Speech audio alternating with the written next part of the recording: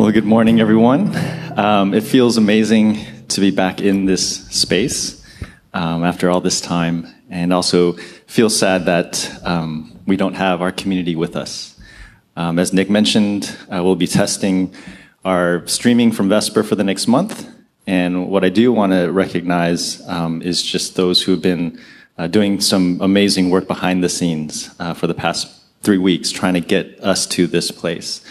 So I want to recognize the tech team, Nick Zadrozny, Joe Chan, Matthew Slimmer, Eric Robinson, and Marcos Acosta. And just for their hard work, and Harmon as well, just the last 3 weeks, trying to make this transition to stream here from Vesper. So thank you, thank you, thank you.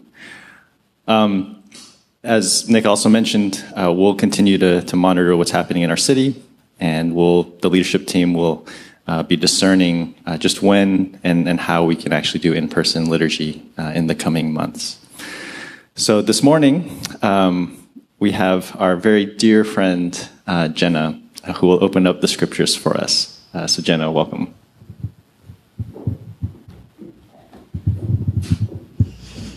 Hi, welcome. I also am just so thankful for everyone who's made it possible for us to still gather together. Wherever you're joining us from at home or wherever you are, we just treasure this time together. So very warm welcome to you. We have arrived now at the time in our scripture, in our liturgy, where we open the scriptures together and listen to what the Spirit is saying to us as a Vox community. And so our text today invites us into a conversation about believing. What does it mean to believe? So this is a word that Jesus really places at the center of everything. So to set the scene for today, imagine a crowd large enough it would be spilling out of the doors of Vesper, like down the block. And Jesus had fed this crowd with a few loaves and fishes, and we're told that they ate all that they wanted, so everyone was satisfied.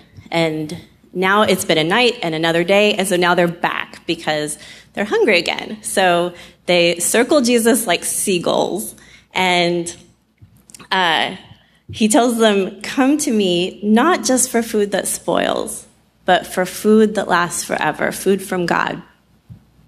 So that's where we pick up this morning. And Jesus' words sparked a question for the crowd that you may have asked in your own way before. What must we do to receive this food from God? Like, are there works of God we must perform? Like, what must we do? And Jesus stuns them with his answer. It's not what they expected him to say. So he answers, "This is the work of God, that you believe in the one God has sent." Just believe. That's the whole of it. So that's the question our text invites us into today. What do we imagine it means to believe? And I'd like to offer us this as a way to begin. So if you're willing, wherever you are, would you just take a deep breath? And if you find it helpful, you might close your eyes and begin to notice what comes to mind when you hear this word, believe. Were there things you were taught that believing means or looks like? Or was there a moment you might have been presented with the question, do you believe? And was it presented as a yes or no question? Was it presented as a decision you were being asked to make? Just notice what memories or images come to mind. So now let's ask it in another way. Perhaps with eyes still closed, take another breath. And now bring to mind a trusted close friend whom you might say you believe in. You might concentrate on their face and just say to yourself, I believe in this friend. And notice, what do you mean when you say that? So if you can capture it in a word or a phrase, when you're ready, I want to invite you to turn to the person next to you or at home or type it in the chat. Just a word or a phrase. What do you mean when you say you believe in this friend? And I'm going to give you just a moment and we'll see what comes to mind.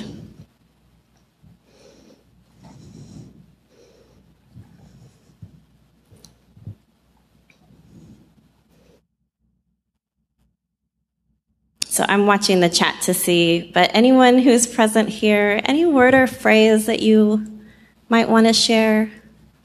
What came to your mind when you thought, I believe in this friend?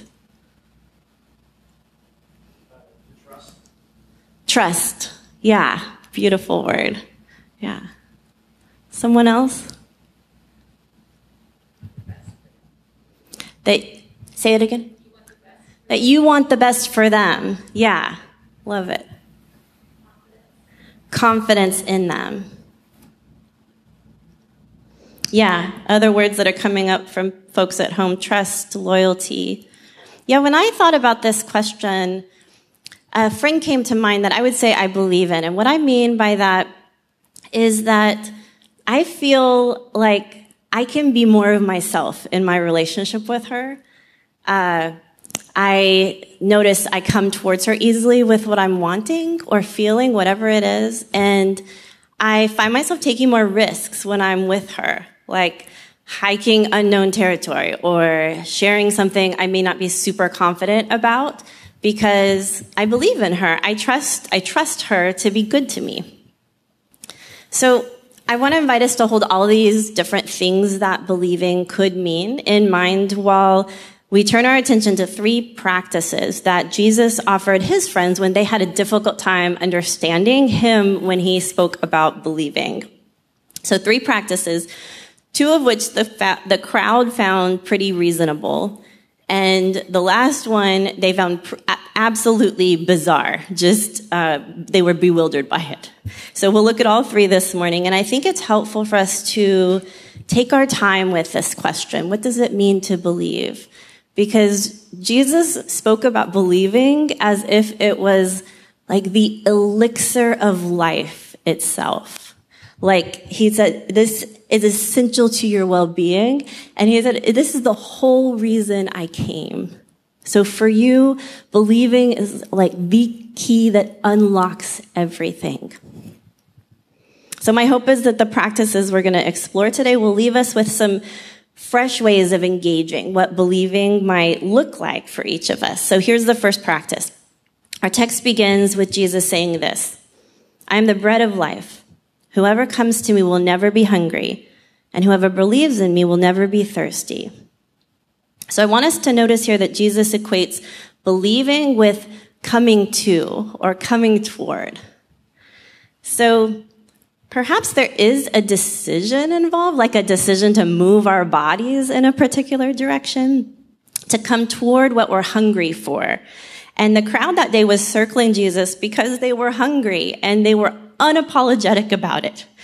And their act of coming to Jesus with their hunger was really an act of trust, of believing in him. And it brings to mind something I witnessed several years ago that I'll share with you. It still makes me smile to think about it. So we were at a restaurant with some friends, and our daughter Gracie was maybe 6 or 7, little, and she was one of the youngest kids in that group.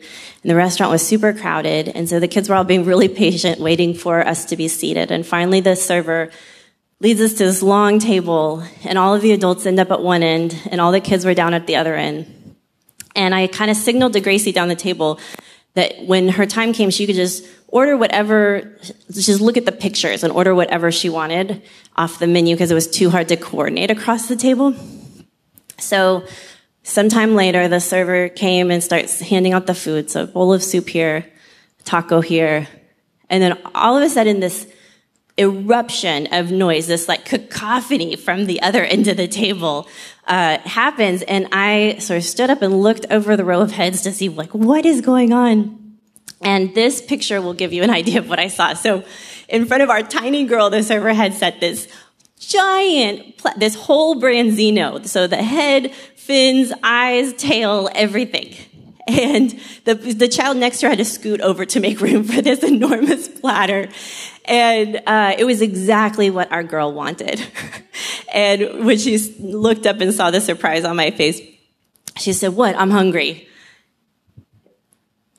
She had believed in me when I said, order whatever looks good to you on the menu. And that was an act of trust. So when Jesus said, whoever comes to me will never be hungry, and whoever believes in me will never be thirsty, he was acknowledging there's trust involved in coming to him, coming to God with our hunger. And he was saying, friends, you are coming to me hungry, and that's good. That's the first step in believing. So if for us, a first step in believing also might mean coming toward Jesus, just hungry and unapologetic about it, extending our hands for the whole branzino, I think the prayer of examine may be helpful for us.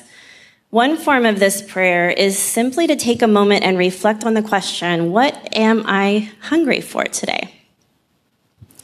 So perhaps you might just take a deep breath now and simply notice something you want, something you're hungry for, an authentic desire, and perhaps imagine coming to God holding your hunger in your hand. And just notice what that practice is like. It might feel vulnerable. It might feel like an act of trust. And as we practice this over time, we're going to notice a few different things. So sometimes those desires will be met. Sometimes those desires will change. Sometimes those desires will go unmet.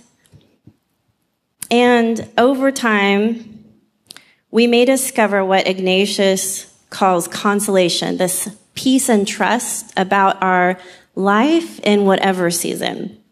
And perhaps that's a helpful way to think about what it means to believe, to come toward Jesus hungry and unapologetic, and find as we do that it expands our trust. So that's the first practice. And now let's look at the second one that might offer us an even deeper understanding of what believing might mean. So a few verses later, we find Jesus saying this, "For it is written in the prophets, and they shall be taught by God. Everyone who has heard and learned from the Father comes to me." So I find it interesting here that Jesus equates believing and coming to him with hearing and learning, but in the reverse order. So not believe and come so you can hear and learn, but he flips it around. Everyone who has heard and learned from the Father comes to me.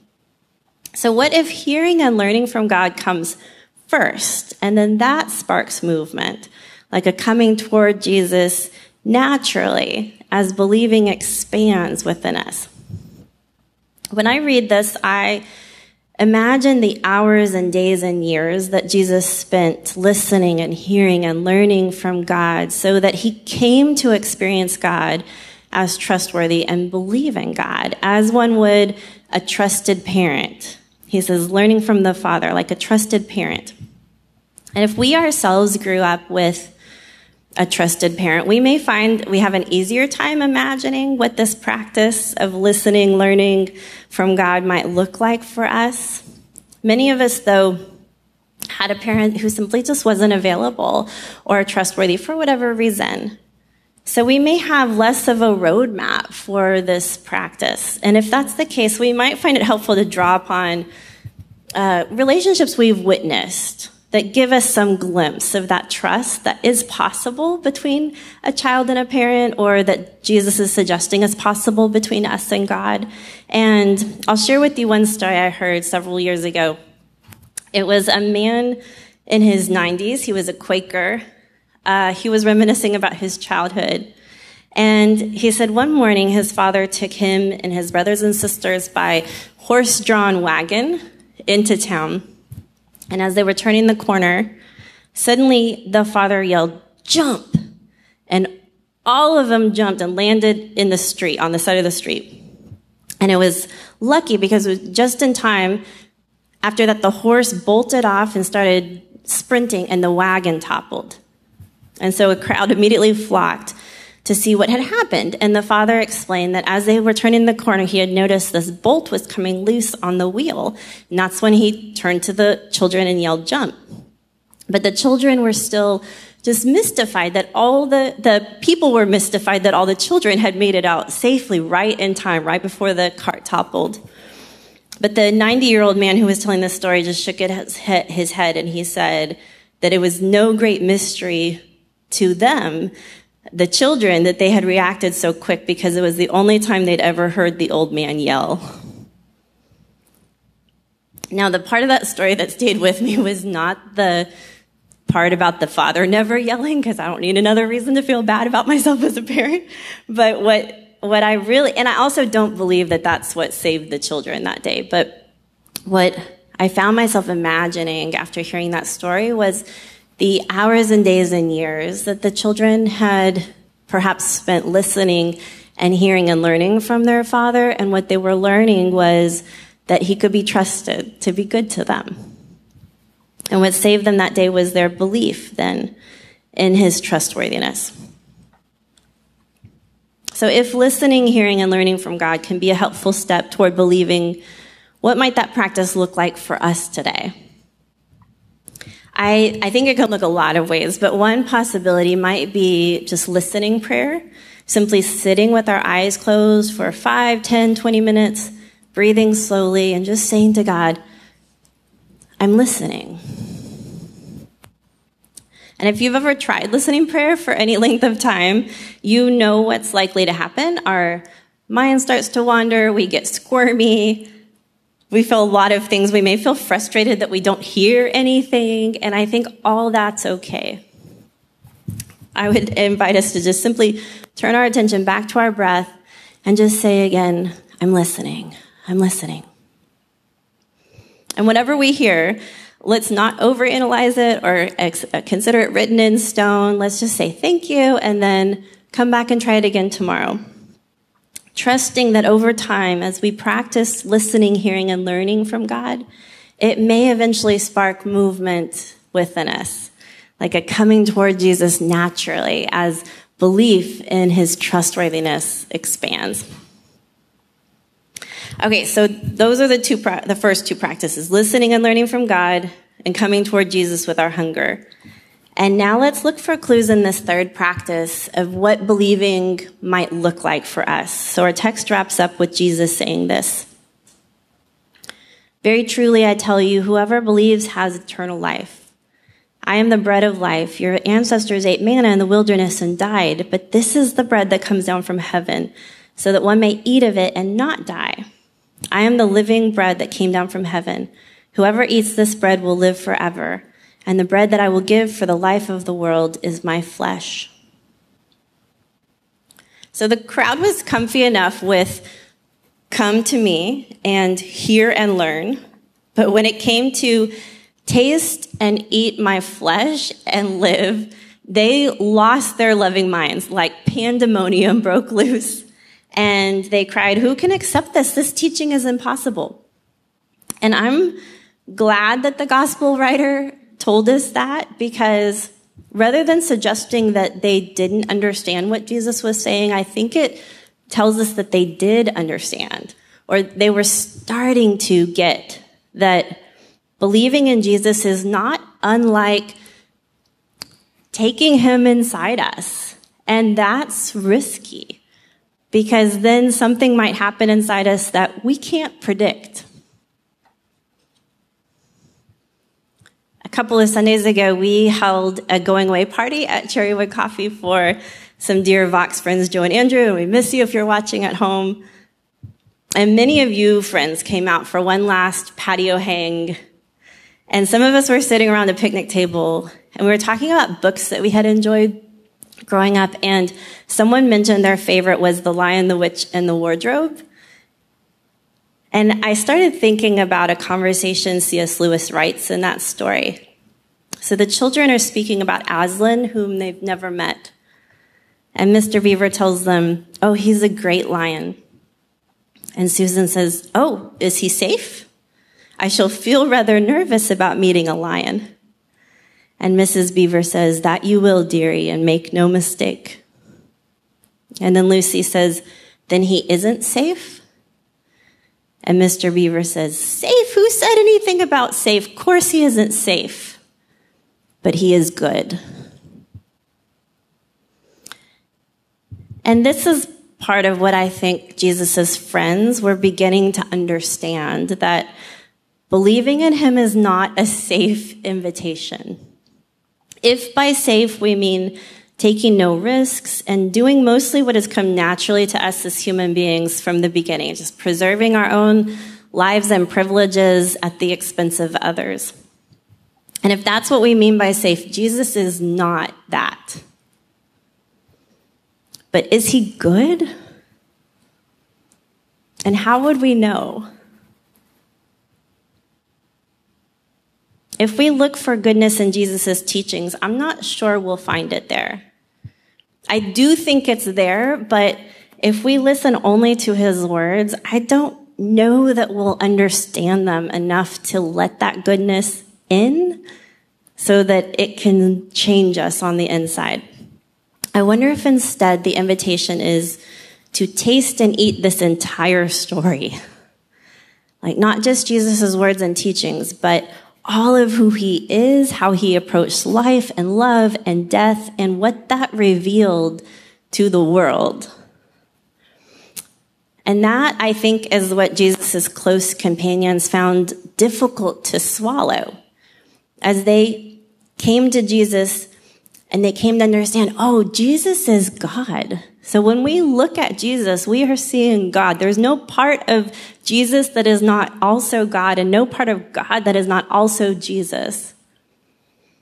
Even his closest companions, I think, had a difficult time tasting this and not spitting it out, because Jesus tasted so different from how they expected God to be. They had expected God to come with violence, to attack their opponents. They were hungry for it. They expected Jesus to lead them in battle, and John tells us that some in the crowd that day intended to take Jesus by force and make him their king, like a weapon to use against their enemies. And Jesus said, "Beloved, no. That's not who God is." They brought criminals to Jesus, expecting him to stone them, and he said, "No, that's not who God is." They brought outcasts to him, expecting Jesus to shame them and make an example of them, and he said, "No, that's not who God is." And they brought swords, expecting him to defend himself and fight back, and he said, "No, that's not who God is." And finally, they came to put him to death, and he said, "Beloved, if you believe that someone must die, let it be me, because that's who God is. Whoever eats of this bread will live forever, and the bread that I give for the life of the world is my flesh, because this is who God is. Believe." In a moment, we'll be invited to take the Eucharist, this ancient practice where we place the Christ story in our mouths and we chew on it, we drink it in, and we swish it around. We metabolize it. And we notice how it changes us on the inside, this unexpected revelation of who God is. And when we taste the bread and drink from the cup, our whole body is involved in remembering what the Christ story reveals to us about God's trustworthiness. And like Jesus' friends, we may find it tastes different than we expected God to be. But perhaps as we practice taking this story in, we'll find it sparking trust within us, maybe by surprise, clearing up our misperceptions about who God is, and expanding our belief in God's trustworthiness toward us as we practice coming to God with our hunger, listening and learning, tasting and eating this story, so one day we also might live it, and being able to say to our enemy, "Beloved, if you believe someone must die, let it be me, because this is who God is. Believe." Please pray with me. Loving God who invites us to come hungry for the whole branzino. Trustworthy God who quiets our squirminess and whispers, "Listen, I'll tell you a story." God in a body, minus the mistrust, may belief expand within us. In the name of God, the storyteller, Jesus, the living story, and the Spirit, who is still writing ours. Amen.